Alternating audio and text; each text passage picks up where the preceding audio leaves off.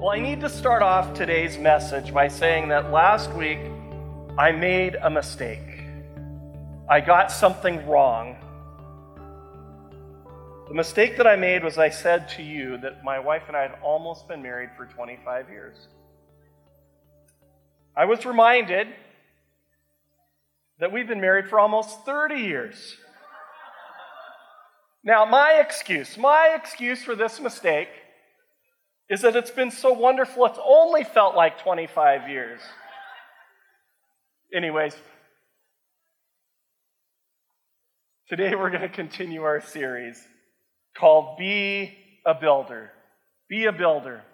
Our key scripture is the second part of Psalms 127, or the first part of Psalms 127. It says, "Unless the Lord builds a house, the labor is wasted." According to other translations, it might say this, that if you don't build according to God's direction, the labor is in vain. I believe this: unless we build our lives, our families, our church according to God's plan and the principles of the Bible, all of those things that we build, everything that we try to do, it just won't last. It will not remain. Over the past few weeks, we've learned this, that believers are builders, that true disciples of Jesus are people builders, and that wise builders build on the sure foundation of Jesus. Everything else is sinking sand. We also learned that we are designed to be, that we are God's temple, designed to carry both His glory as individuals as well as a church community. And then Pastor Peter shared with us, as the church, we've been commissioned to build each other up with kindness and patience. And that it requires patience and kindness to build people. Who would agree with that? It's not easy working with people sometimes. You know, there's a joke that's been spoken in the ministry that sometimes they'd say, you know what, I'd be a great pastor if it wasn't for the people. People are challenging. And then last week I talked about the idea that being a builder requires commitment. Commitment calls us both to protect one another and be present for each other. We cannot protect one another or help each other unless we show up. Well, today I want to carry on part 2 of the message about commitment and the importance of commitment. And the title of my discussion is The Cost of Commitment. Who here knows there's a cost to be a builder? It's going to cost you something if you want to build things. Now, one of the great joys I know in many of our lives is that moment when we get to own our own home. We own our own house. And I know I'm praying for everybody in this season of time, in this season of life. I know it's difficult for those who are younger. We're believing God's going to give you that opportunity. But I know it's something that we dream about. Because then you and your spouse, you can become the master of your own castle. You can have pets if you want them. Maybe 3 pets, maybe 5 pets. You can pick or change the flooring, whatever colors you like. You can paint a wall or even remove a wall. You can do whatever you like, well, as long as you're able to pay the cost with both time and money. See, there are things you're not told, even if you were told, you may not have listened to it, how much it can cost to repair and maintain your own property. Let me give you an example. After we bought our first house, we had a wood deck built, which was fairly nice. It stayed fairly nice for a few years, but because of our busyness, our busyness, my busyness, I did not maintain it as well as I should have. I remember for about 5 years I hemmed and I hawed about replacing the deck, but never pulled the trigger because of the cost. I didn't want to spend the money. Who here's ever done something? You know you needed to do a project. You know you needed to make a repair, whether it was on your home or a vehicle or something, and you're just like, yeah, I'll get to it later. Okay, you don't need to raise your hand today.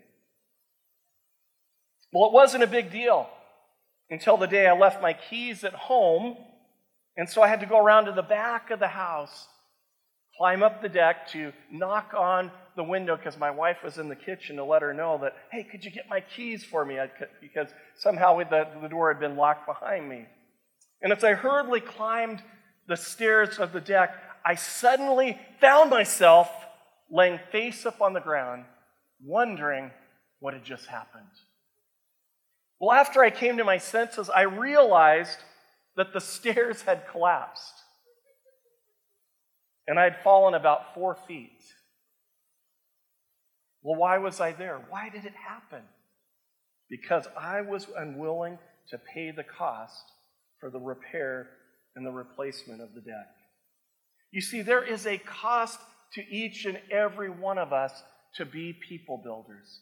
If we're going to be a builder, if we're going to be a builder in God's kingdom and our church and raising up people in the church, it's going to require us that we have commitment. You see, to be a kingdom builder requires a sacrifice of our time, our talents, and yes, even our treasure, as we heard today. Even though we are not building an earthly kingdom, building God's house requires a commitment to earthly sacrifices.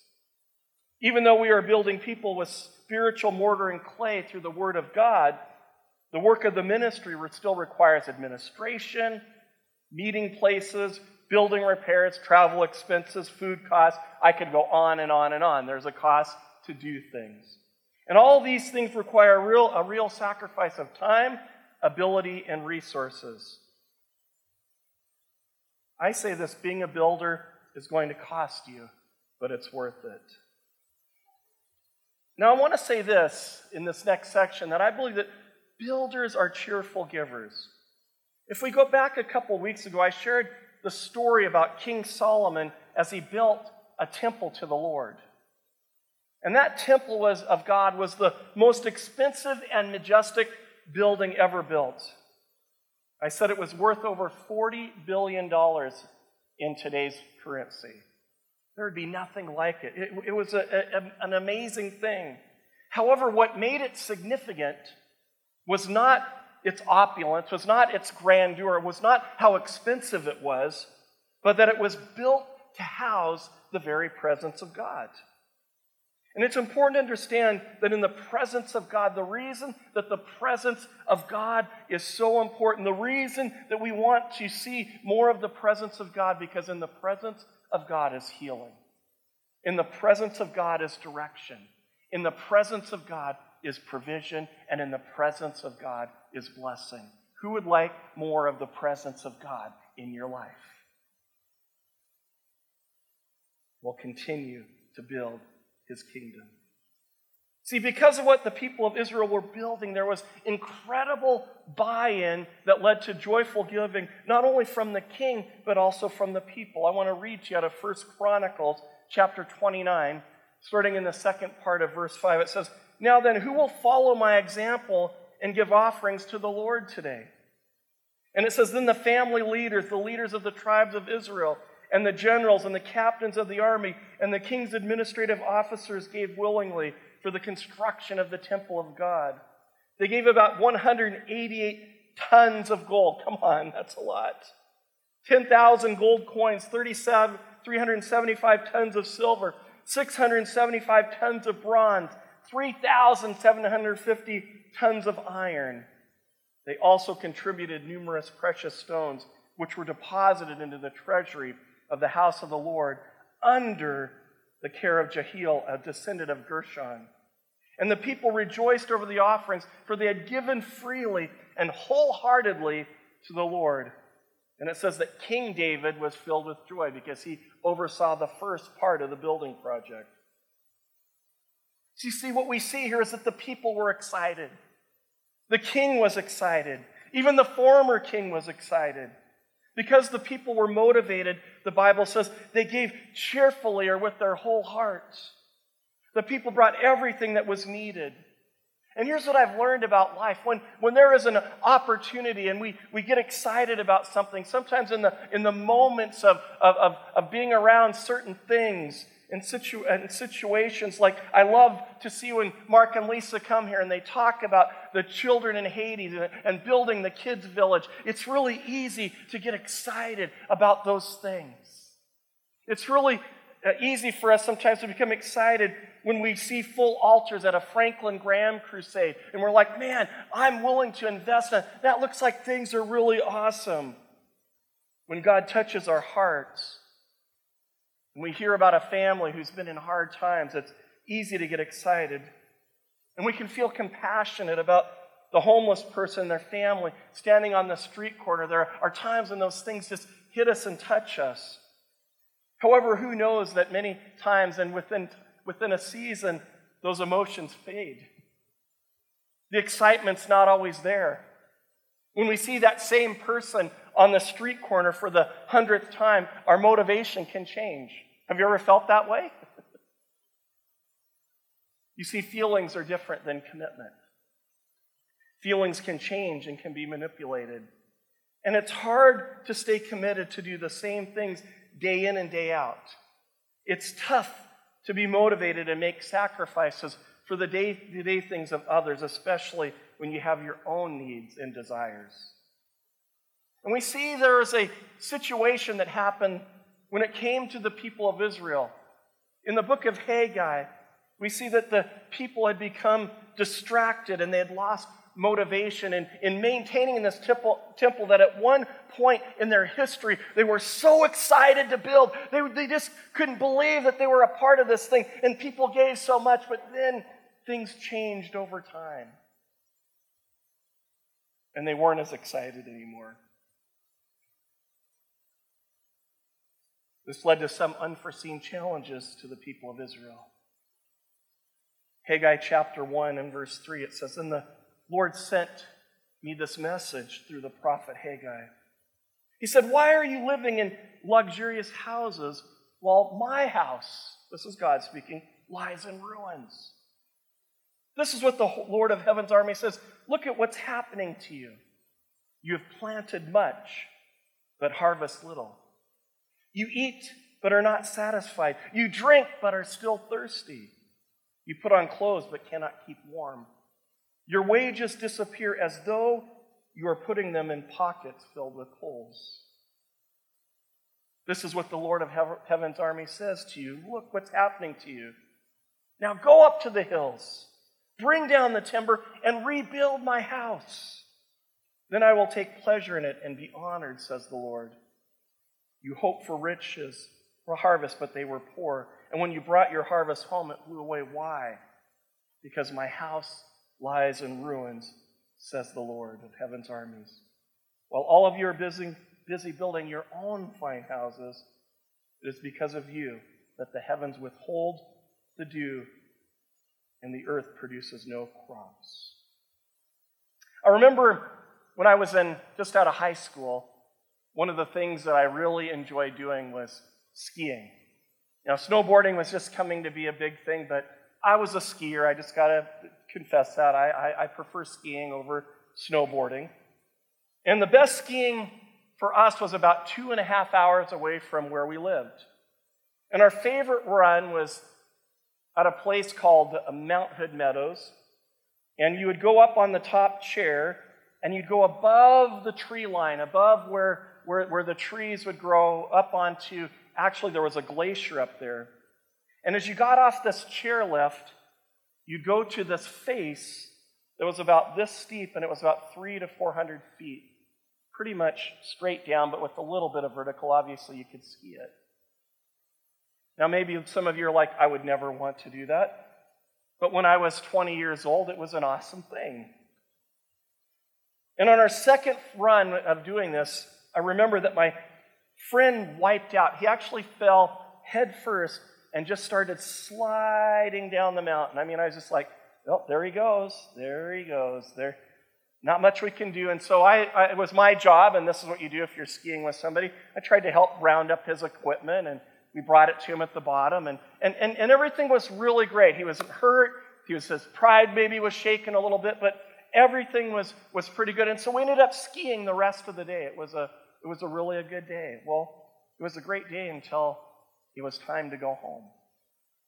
And we went to the car, and all of a sudden he's like, Todd, I got a problem. I'm like, what's the problem? He's like, I can't find the keys. I said, well, where did you put your keys? He said, well, they were in this pocket on my ski jacket.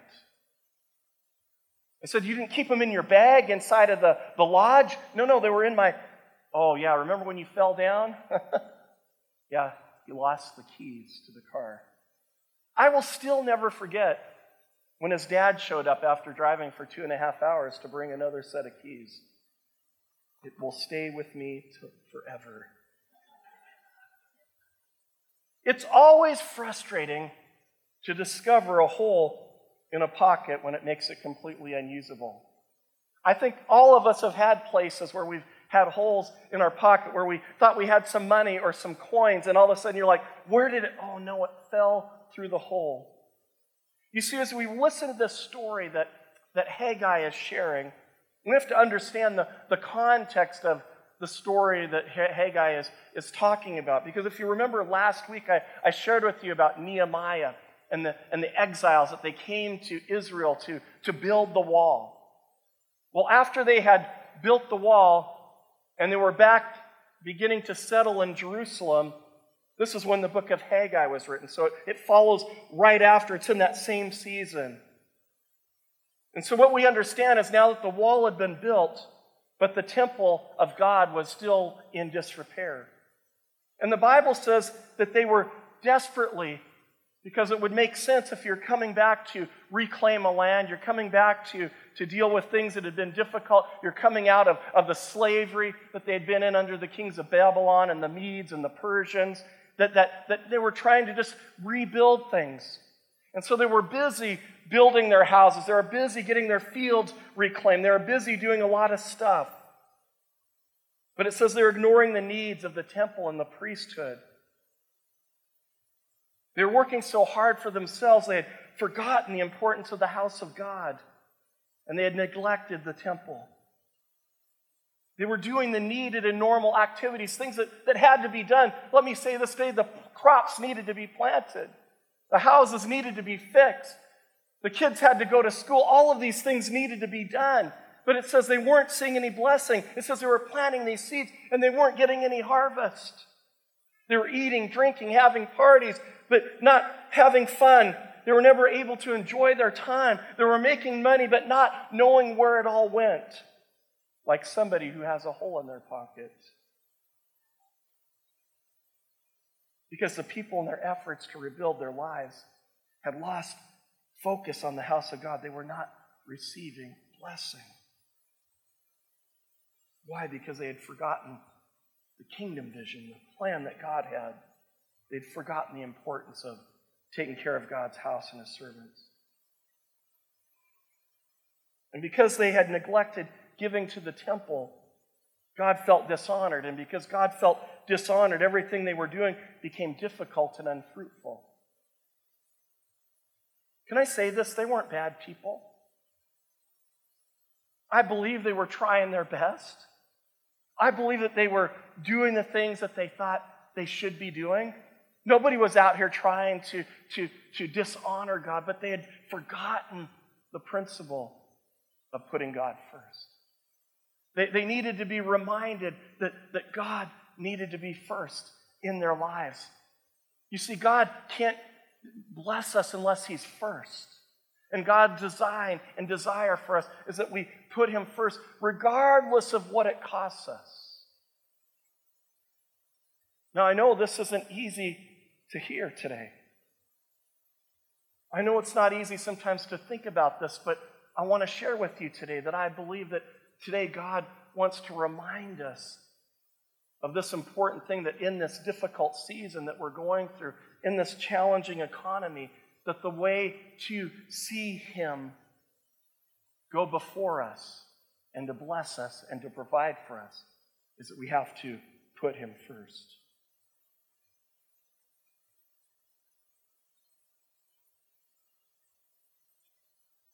You see, God wasn't trying to punish them, but was trying to show them their need to trust Him and put Him first above all else.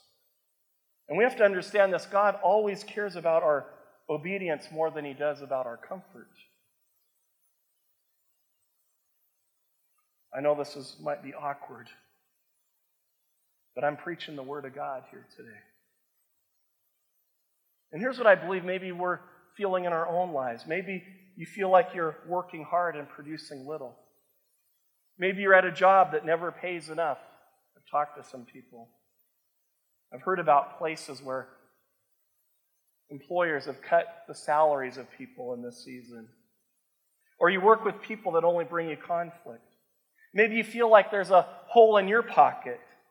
Either you're always short with your money, or after you save some money, here's the thing that gets me, it seems that something comes up and drains it from you. A repair that you weren't thinking about. Things that you weren't planning for. And all of a sudden, all of the work you do, it just seems like you never get ahead, like you're always going in this circle. And I know that life is challenging right now for most people, especially in the financial realm. And that's why I'm preaching this today. Because I believe that today God wants to release freedom. I believe today that God wants to release His blessing. I believe that God wants to help us in this season. I believe that God wants to make His people like the children of Israel when they were in the land of Goshen, that all around them, people maybe are struggling, but those who have put their trust in the King of Kings and the Lord of Lords are seeing a different type of blessing in their life.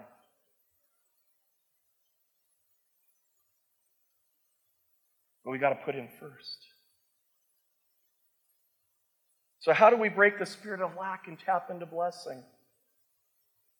How do we release the favor of God not only for our lives, but for the church community? Number one, we love God's house. We got to love God's house. We love God by caring for His house. When I say His house, it's caring for His people. We show our love for God and our obedience to Him by our obedience to Him and His Word, by understanding and living the principles of the kingdom. We love God by taking care of each other, by serving each other, and providing for each other. It's where we commit our time and our talent and our treasures to building God's kingdom through the church. We give what belongs to God. And I know some of you might be saying, well, Pastor Todd, I just don't have time for that right now. There's just too many things going on. There's just too much happening in my world. It's just too difficult right now. And here's what I want to let you know. There are things that are happening that are too difficult for you that you can't afford not to do this right now. I'm telling you the way to seeing God's freedom and blessing is by putting Him first. You've got to make Him number one in every part of your life, including your finances.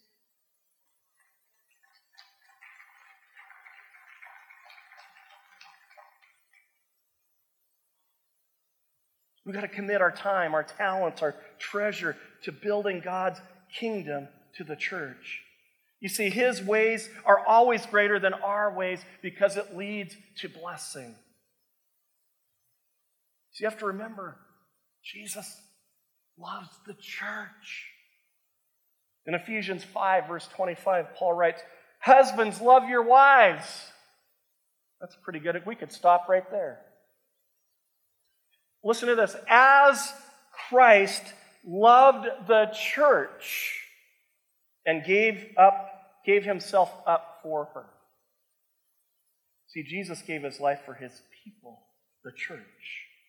Because He loves the church, He expects us to not only love His church, but to be His church. And God loves when we work and walk together in community.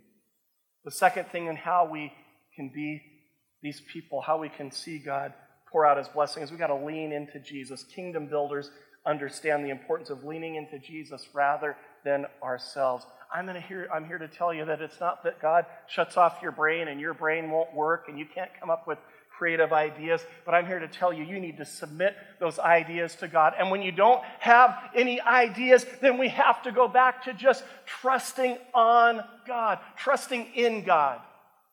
Leaning into Jesus. When we face challenges, our nature is to look at our own ways. I need to work more. I need to train more. I need to save more.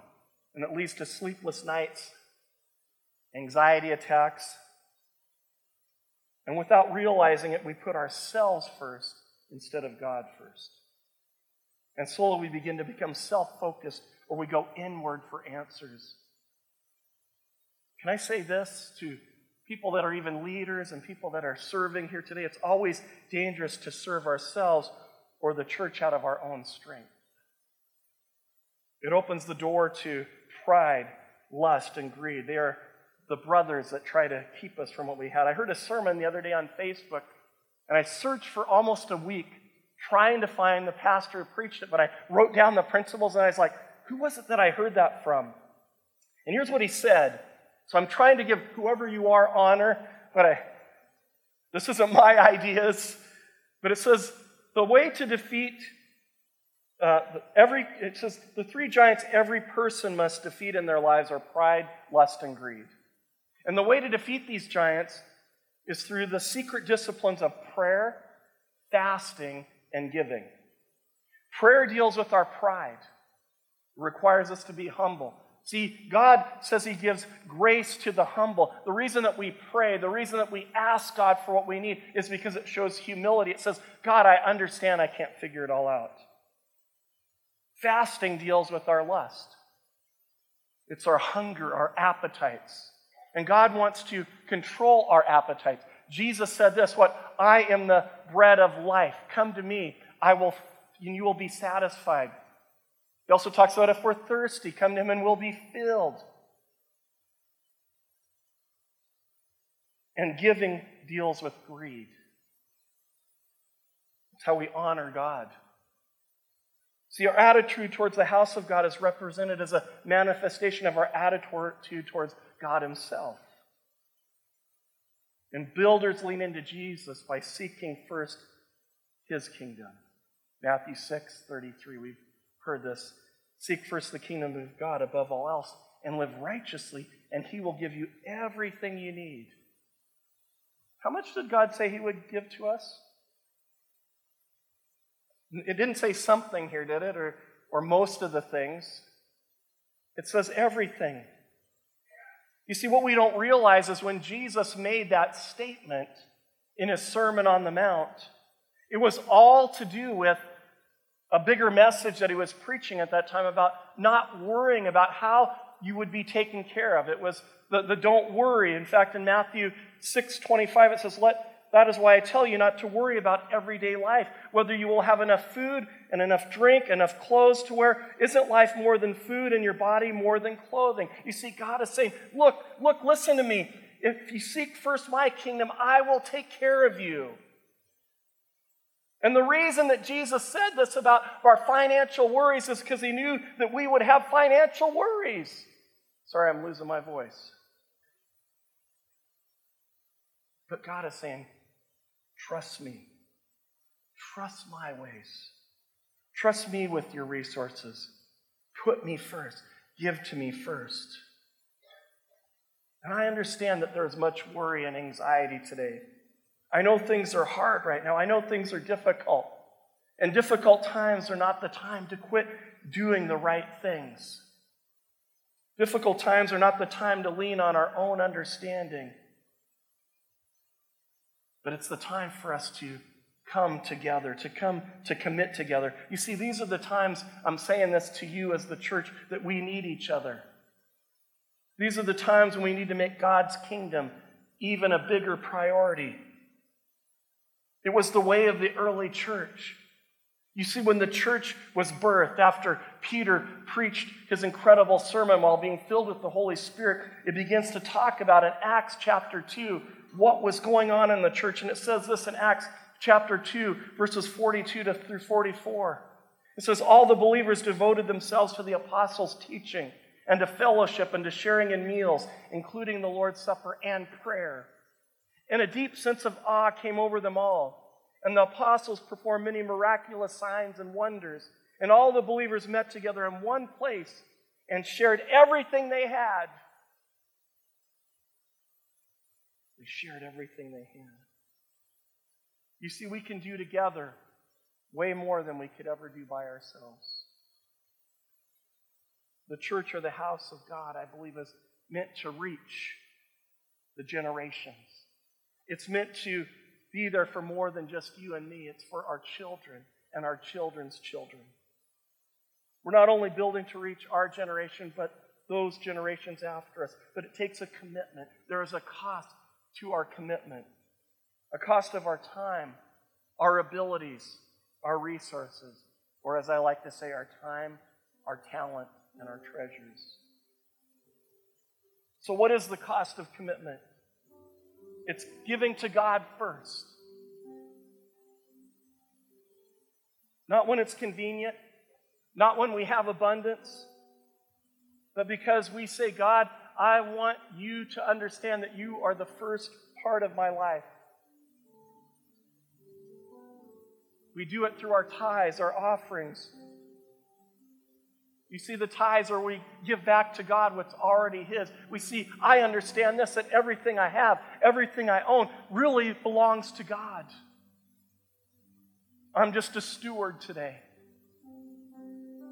And so He says, will you just give back to me that part of it? And offerings are when God speaks to me and He says, hey, there's a need over here, or there's an opportunity over there, and I give above and beyond my tithes. And I say, God, I just thank you for your glory, for giving to me, and your blessings, and say, Lord Jesus, use me. Like with our seed offering that's coming up, or our Light a Star, or our Mission Sunday, where we get to be a blessing to people. Why? Because God has blessed us.